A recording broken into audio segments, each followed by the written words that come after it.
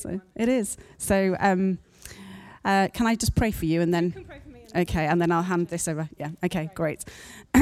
Lord Jesus, I want to pray for Sarah now, Lord, that you would speak through her to our hearts, Lord Jesus, this morning, Lord Jesus. I pray that, Lord, I pray that there would be a freshness that we all get to receive this morning, Lord, like we've heard it for the first time. In Jesus' name, amen. Right, what can I do for you? Awesome. Well, I just want to, are these monitors at the front working or are they not? They're not. Then I will need this chair moving so I can see the screen as well. And it's sideways. Marvellous. Like this? Yeah, that'll do. I guess, probably. Like this? Yeah. Like this? Thanks. Just check that it's the right side. I'm not sure this is my good side, if I have a good side, but They're both good sides. it's the side that you get, all right? Oh, You see. yeah, it'll do. It's all good. I haven't sat here. I haven't sat or stood here for a very long time. It's quite exciting. Thank you, Malcolm. You're very kind. Right then, as Rachel said, we are looking this morning at a passage in Colossians 15 to 27. And in your Bibles, you will find it is called The Preeminence of Christ. Oh, this is going to be awkward. Can we have Coralie's light on, please?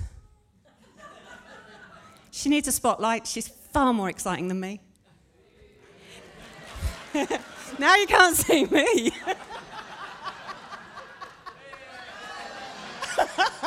Coralie, you get one or t'other, babe. Oh, this morning's exciting. Right then. Let's read our scripture. Okay. So, as you can already see, there are images that I'm hoping will help us, us who are of a more visual nature rather than a auditory hearing nature, maybe learn a little bit more. We'll see. So the sun is the image of the invisible God, the firstborn over all creation. For in him all things were created, things in heaven and on earth, visible and invisible, whether thrones or powers or rulers or authorities. All things have been created through him, and for him. He is before all things, and in him all things hold together. And he is the head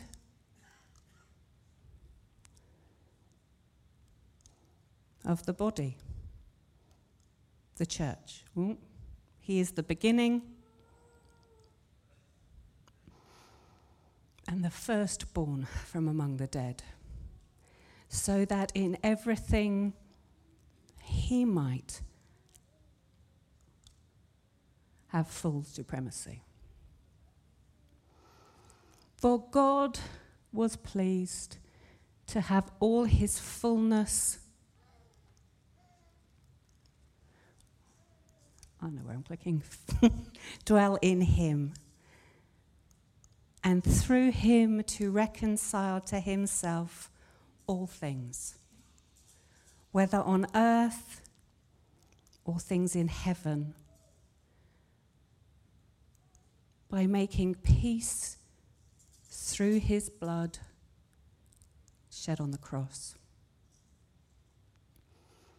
Once you were alienated from God and were enemies in your mind because of your evil behavior. But now he has reconciled you by Christ's physical body through death, to present you holy in his sight, without blemish, and free from accusation. If you continue in your faith, established and firm, and do not move from the hope held out in the gospel. This is the gospel that you have heard, that has been proclaimed to every creature under heaven, and of which I, Paul, have become a servant. Now I rejoice in what I am suffering for you, and I fill up in my flesh what is still lacking in regard to Christ's afflictions, for the sake of his body, which is the church. I have become its servant by the commission God gave me to present to you the word of God in its fullness. The mystery that has been kept hidden for ages and generations, but is now disclosed to the Lord's people. To them God has chosen to make known among the Gentiles the glorious riches of this mystery, which is Christ in you, the hope of glory. As Rachel said, this is an amazing scripture. This is the truth.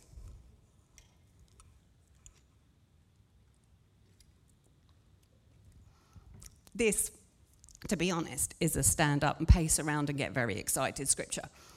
But what you get today is me sitting down, getting very excited scripture.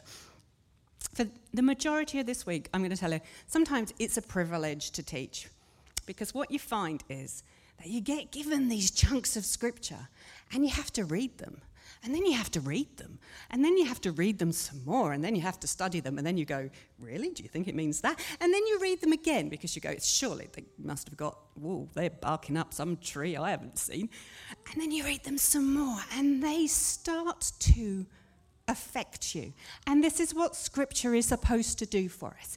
It's supposed to bring life. It's that living word of God that gets inside you and twists and turns and changes and lops bits off and goes, no, this is the way, because it's true. And for the majority of this week, these words have been life to me. I mean, anybody saw me on Thursday night, you'd go, oh, did someone heal her? No, but the words of Christ in me were doing this beautiful, beautiful thing. Yesterday, however, I felt like I had been run over by a bus, and I felt nothing, apart from vaguely present in a room. Vaguely. I was exhausted, I was unable to focus.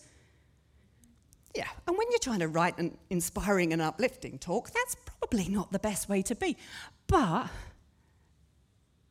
the thing is, the scripture's still true. Because it doesn't matter how I feel. It doesn't matter today if you're sat there going, she's telling me, Rachel's telling me, Sarah's telling me, these are the best words ever in the Bible, not getting it. Well, hopefully we'll get there by the end of this morning. But it doesn't matter how you feel, the words are true. This is the big picture. Now, you and I have a little picture. I have a little picture. Sometimes I get it out and I have a little pity party with it. It's my life, yeah? My circumstances, the issues that go on. And sometimes we take out a little picture and we hold it here. And you know what? It's the only thing that we can see. But this is the big picture into which, if and when you gave your life to Christ, you have set your feet. This is the truth. And we need this morning, I need this morning, as much as anyone else in this room, to take my little picture and hold it higher. Because if I see the big picture, my little picture, well, it doesn't become such a stressful, difficult thing, does it? When I put my life and my circumstances into the hands, into the heart of the truth that is Jesus, who lived and died and was resurrected for me so that I may become holy, without blemish and free from accusation in his sight, so that we can be transformed and change the world. It's a beautiful thing. So, my prayer for this morning has been that we are impacted by the scripture.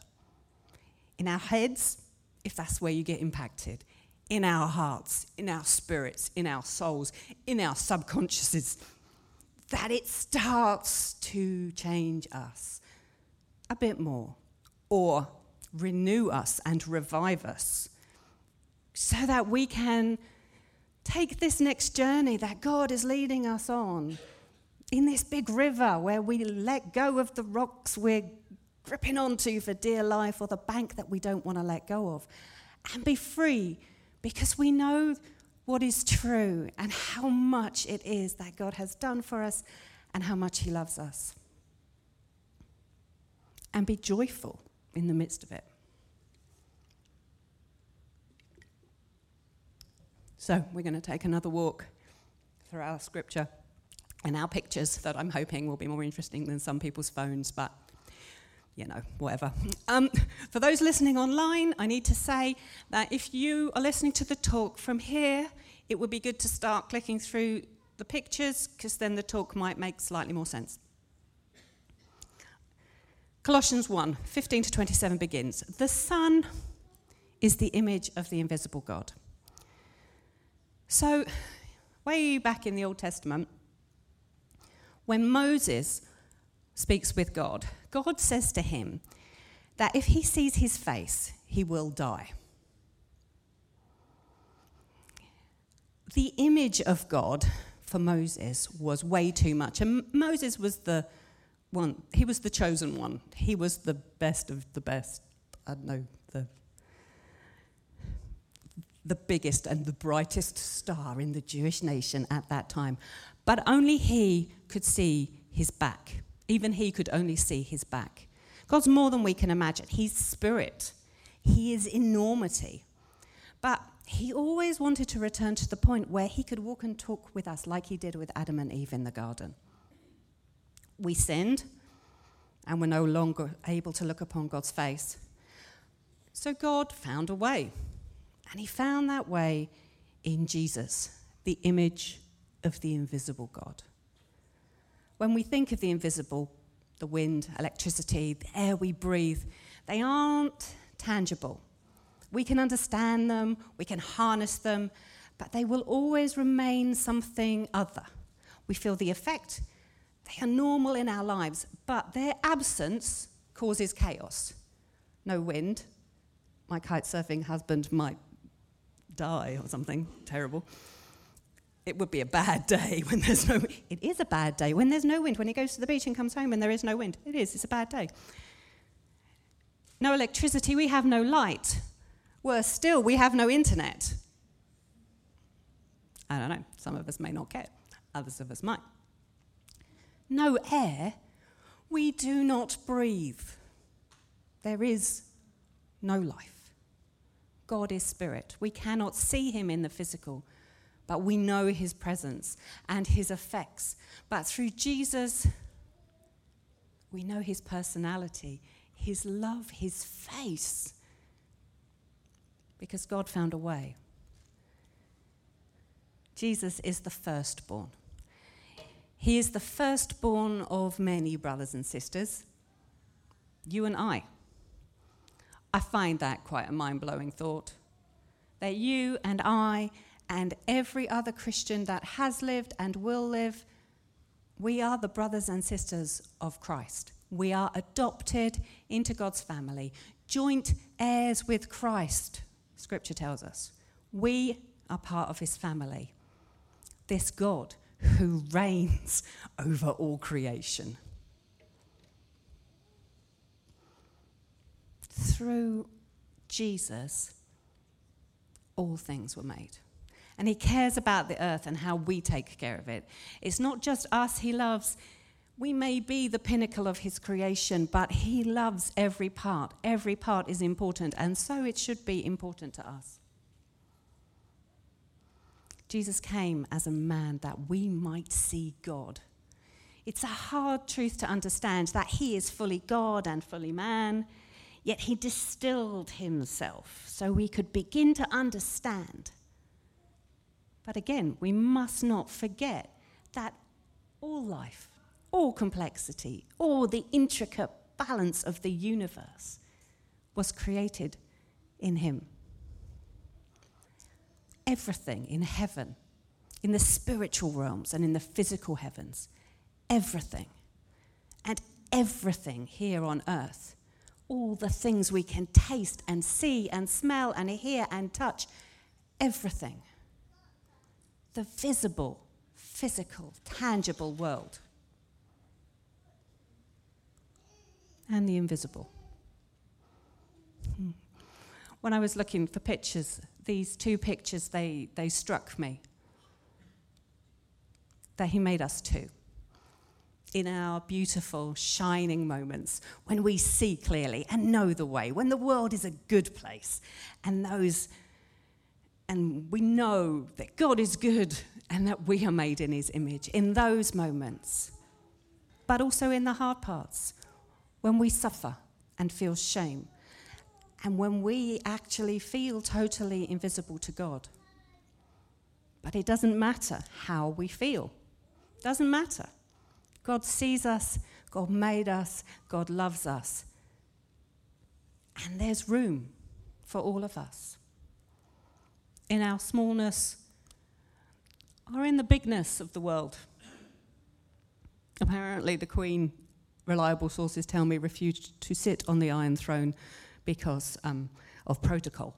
You're not allowed to sit on someone else's throne. We need to understand that whatever we think is the biggest, royalty, TV royalty, whether you were happy with who sat on the throne at the end of the Game of Thrones season, or probably not, because I don't think anyone was. I didn't even see it, and I don't think anybody was. Everything is subject to him, and nothing came into being without him. All rulers, all powers. I had to put a Marvel clip in there somewhere. It's just a picture, sorry. All rulers, powers, rulers, cute. But whoever we follow, all authorities, or authority, as that says, are subject to him. Everything was created through him. Not our bad decisions or actions, but our lives, our hopes, goodness itself. All these things have been created through him. He is the creator. He is the creator.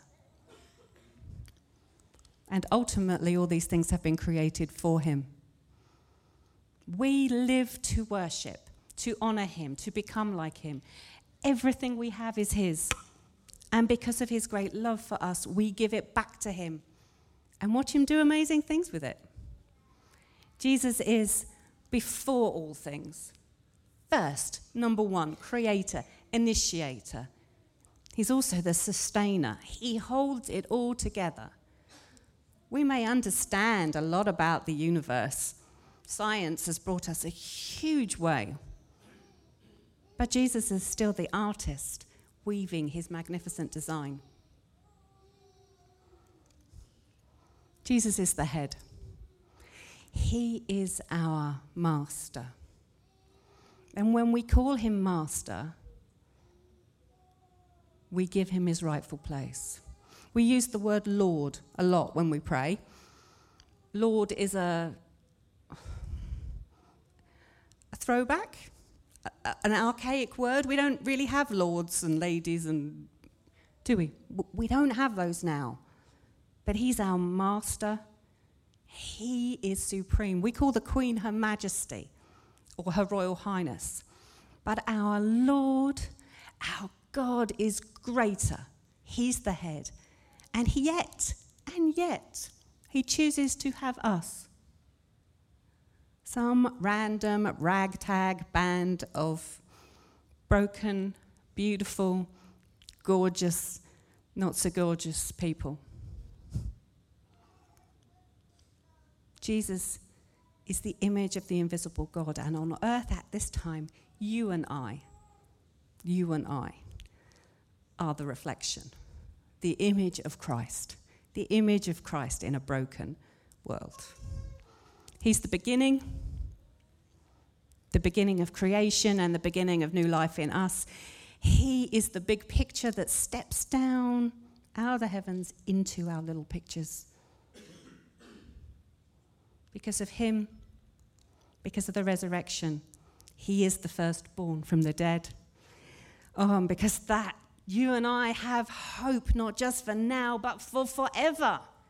He goes ahead of us so we can live now in resurrection power and die safe in the knowledge that it is not the end.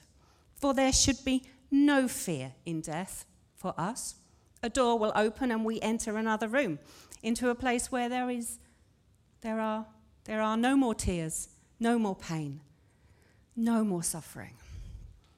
He lived and died and rose again, that over everything, over all the connectedness of our internet setup, everybody knows everything about everybody else world, where everything is connected, that he might have the supremacy.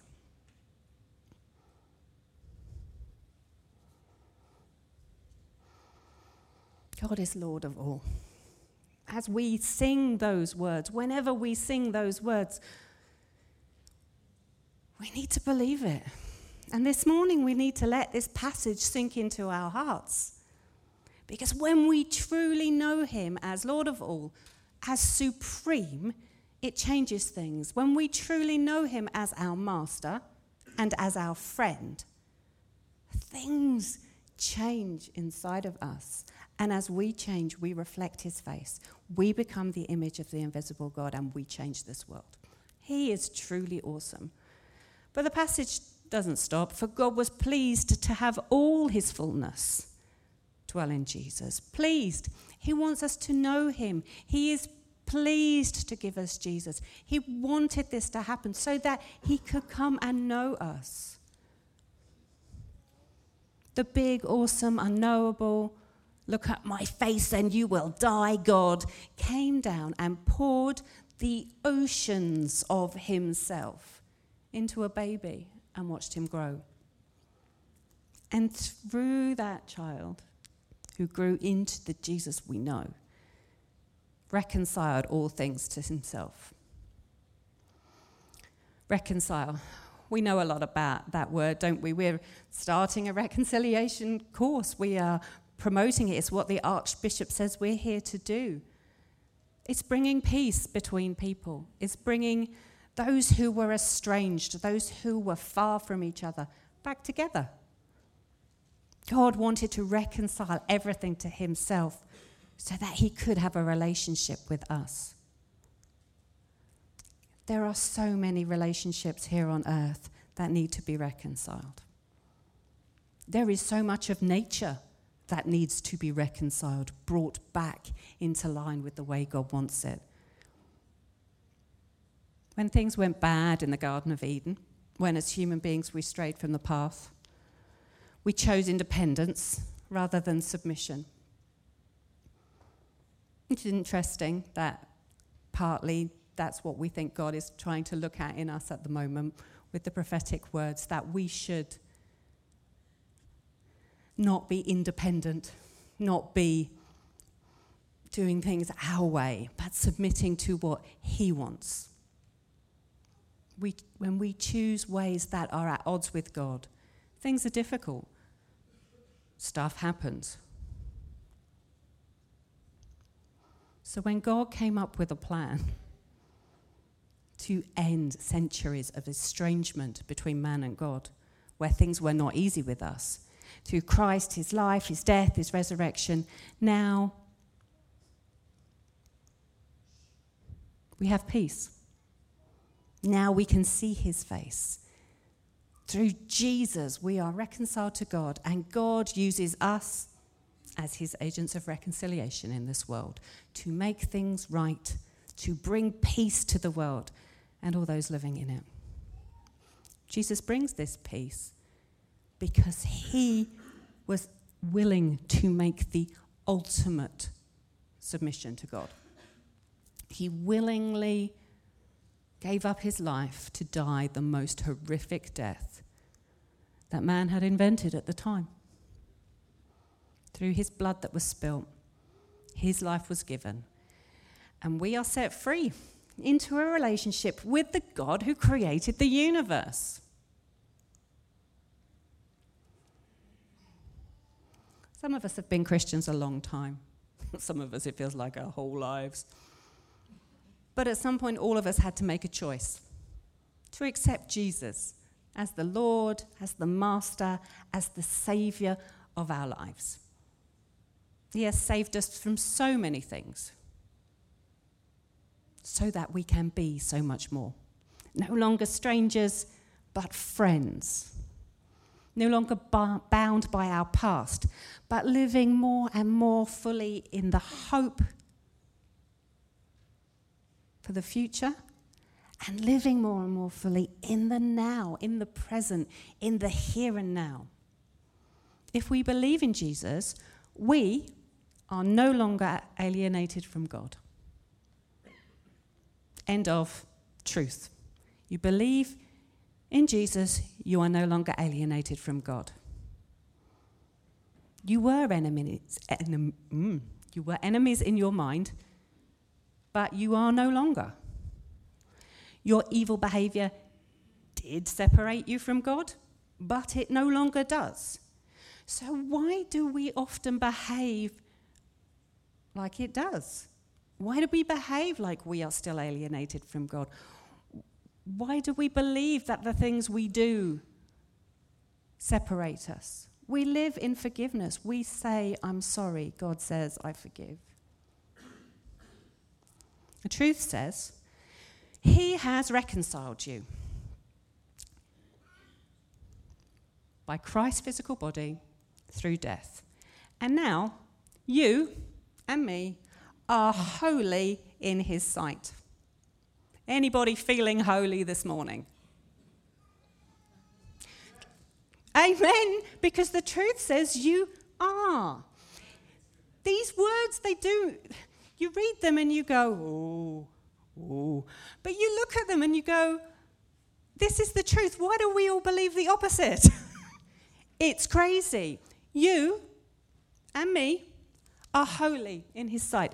You and me have no blemishes. You are not stained. You are not covered in shame. You are not dirty. You are clean in God's sight. Everything you think that will keep you from God, he cannot see.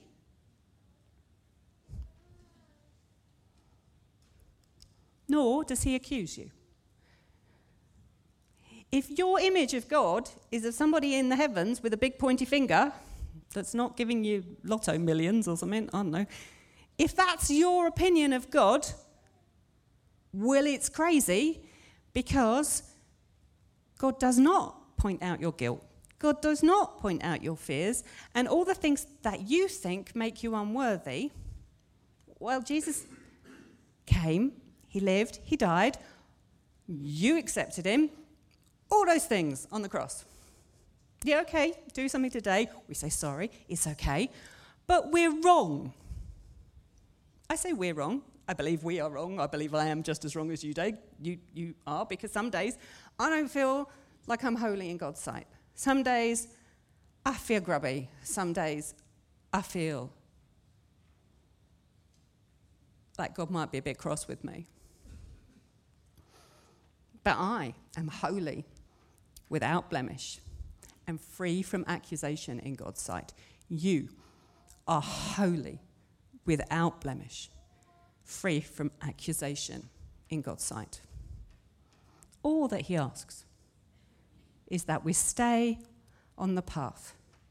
Now, the path might be covered in snow and not covered in daisies and flowers and joy and happiness. But we stay on the path. We continue in our faith. We grow, become established and firm. The oaks of righteousness that Isaiah 61 talks about. Unshaken, firm, not moving. Under any circumstances, these guys aren't supposed to move. And we are not supposed to move from the truth that is in these scriptures. We need to keep our eyes fixed on the fact that we are holy and without blemish and free from accusation. We need to keep our eyes on the truth that because of everything Jesus has done, we have freedom.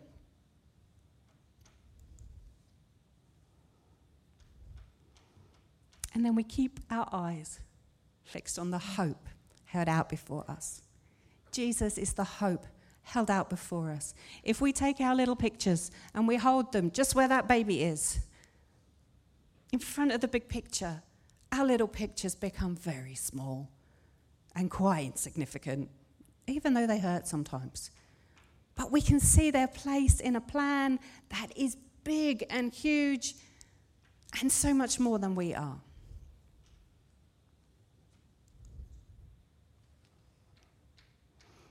I know every time it feels like I sit here, I bang on about the transformative, I used a long word, Coralie, sorry. The power of the Bible. It's not a sexy thing to talk about, I know. But the Word of God is full of life and it changes our lives. And if you're not reading it, well, then you're not being transformed by it. Or listening to it, or podcasting it, or whatever it is everyone else does. I like books. If you're not reading it, it's not transforming your life. Now, God doesn't accuse you. He doesn't say, oh, Sarah, you haven't read your Bible in the last month. You are a terrible human being. Because we are free from accusation, actually. I remember I heard that somewhere. But I know that if I'm not reading my Bible, I am not giving it the opportunity to change my life. There's potential, there's possibility there that I am denying myself, mostly because I'm a muppet. Because there's nobody telling me not to read the Bible other than a million distractions in my world, yeah? Same for all of us. But the Bible, Scripture, changes our lives. Where are we? Here. This. So when you came to Christ, these words, this scripture, this is the good news that you heard. Yeah? Jesus lived. He died. He rose again. He took our sins. We are free. We are holy. We are blameless in his sight. This here, that's the gospel. We stay on these paths and we live amazing lives. And he preached the good news to the whole world, to everything, under all creation, all creatures under heaven. The good news is supposed to be good for us. It's supposed to be good for the guys in Mozambique. It's supposed to be good for the planet because we are supposed to be good for the planet. Yeah? It's preached to everyone because through us, everything is impacted. Paul wrote these words, 2,000 years ago. And we follow in his footsteps. The next bit of passage, oh my word, so many thoughts, so many people. This is what I have distilled it down to. Sorry that I'm not going to have a deep theological conversation with you right now about what these words mean. No, I'm not sorry at all. I take that back. Paul was a servant living 2,000 years ago, and we follow in his footsteps. Loving and serving because God is good and Jesus reigns supreme. As Malcolm told us last week, Paul was in prison at this time, suffering for telling people about Jesus. In his circumstances, he was in prison. I'm imagining not the nicest, friendliest, easiest of circumstances, but he chose to rejoice. rejoice in what he was suffering for the church. He did not look at his circumstances, didn't look at his prison walls, he looked up. He took his little picture, which was really not very great, and he picked his picture up and he went, here's my context, I will persevere. And in his flesh, in his day-to-day, everything was about God and not about him. Carrying on Jesus' legacy, Jesus completed the work of salvation, but Paul carried on his work here on earth, not afraid of troubles or afflictions. He faced them as a follower of Christ because Paul loved God and actually he loved the body, which is the church. This is always a little bit of a challenge because the church is full of people. And people, in general, well, especially when you're an introvert, quite irritating. They're just there, not because they're horrible or difficult, just because there's so many of them. Church, for an introvert, is hell. I'm going to tell you that now. I find church very difficult. Some weeks I find church really, really difficult. You walk through the door and go, oh, there are so many people. And it's not that I don't love you all individually. I just find you as a mass quite a lot. You're all very lovely, but extroverts find church brilliant. Church was designed by extroverts and for extroverts, not for introverts. Church on the internet possibly was designed by introverts, but is not a good way to go either. We just have to get over ourselves. A long while ago, I said to God, okay, God, I find church difficult. I need you to help me. I need to fall in love with the church. Help me. I need to fall in love with the church because I find this so hard. And he changed my heart. Because of these kind of scriptures, I know that I have to be a servant of the church. I have to be a servant of the church because Jesus served the church. If I want to be the image of God in this world, then I have to serve the church. I have to become its servant, to do the little things, to serve food, to clean the toilets, and the large things, I don't know, but looking after the children, speaking to a stranger, offering a hand, praying, smiling. When I serve the church, I am God's child, and I grow. If you don't do anything, if you just come to church on a Sunday, which is fine, God doesn't have an accusing finger. If you just come to church, fine. If you come to church and you take part in something, if you help Coralie in Poppins, if you do youth work with Claire, if you join the most amazing people in the universe, the welcomers who just do amazing things that I can't do because I can't lift chairs, they do the things that I can't. If you find the thing that you can do and you do it with a group of people, you grow. It's kind of strange, but it's the place in which Christ changed you. Sorry, I need to crack on. I have become its servant. God sends each one of us out, commissions us to present the world of the life-changing word of God. I love this picture. The Bible is not unfriendly. The Bible is a wonderful, loving, glorious place that can change your life. We are alive in its fullness. We are captured by its mystery that has been hidden for generations and ages. And we are privileged to know and stand in the truth that's been told of and shown and experienced the wonders of God disclosed to his people. God has chosen to make known to the Gentiles, which is all of us who aren't Jews, the glorious riches of the mystery of Christ, which is Christ in you. So all of these things we've been talking about, The dude who created the universe, who holds things together, who created stuff, sustains stuff, the power of resurrection, is in you. The God who's before everything. So why on earth do we not live this way?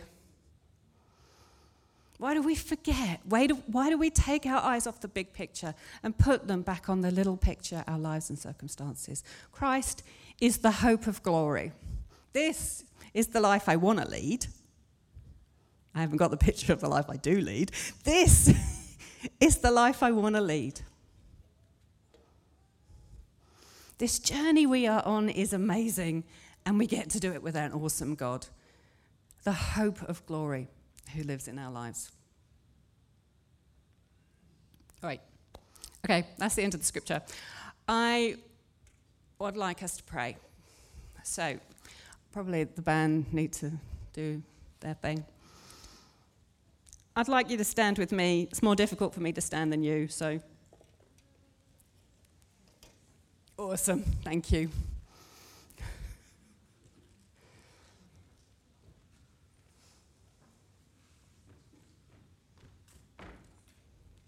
If we want to dive into this river, if we want to see God do these amazing things that we believe that he is promising to do, then we have to believe the truth about him. Yeah? We have to choose to believe that this scripture is true. We don't have to feel it, but we have to choose to believe. And I'd like us to pray together to believe and see it change us. Lord Jesus, that's what we want to do. We want to choose to believe in the truth of this scripture. Lord, we want to choose to let these words of life flow into us and give us life. Lord, we don't have to feel it. Nothing can stop it from being real or right or true. Lord, help us to hear that truth ringing in our head over the lies that our mind would tell us and the misconceptions that we have. Help us to grasp hold of it. Help us to grasp hold of the concept that you are the image of the invisible God. So we may be your image, your hands and your feet here on earth, serving your people, wherever you send us. Lord Jesus, help us to hold our little pictures, our lives and our circumstances up to your hope, knowing that you are bigger and you are supreme over everything. You are the Lord of everything who lives and breathes in us and fills us with power from on high. Lord Jesus, the resurrection power that raised Christ from the dead lives in me, lives in each one of us here. Help us find a way to access that and live in your truth and not in the little truths of the day. Lord, I want to stand here and I want to recommit myself to you, knowing that you are God in every way. Amen. There's communion.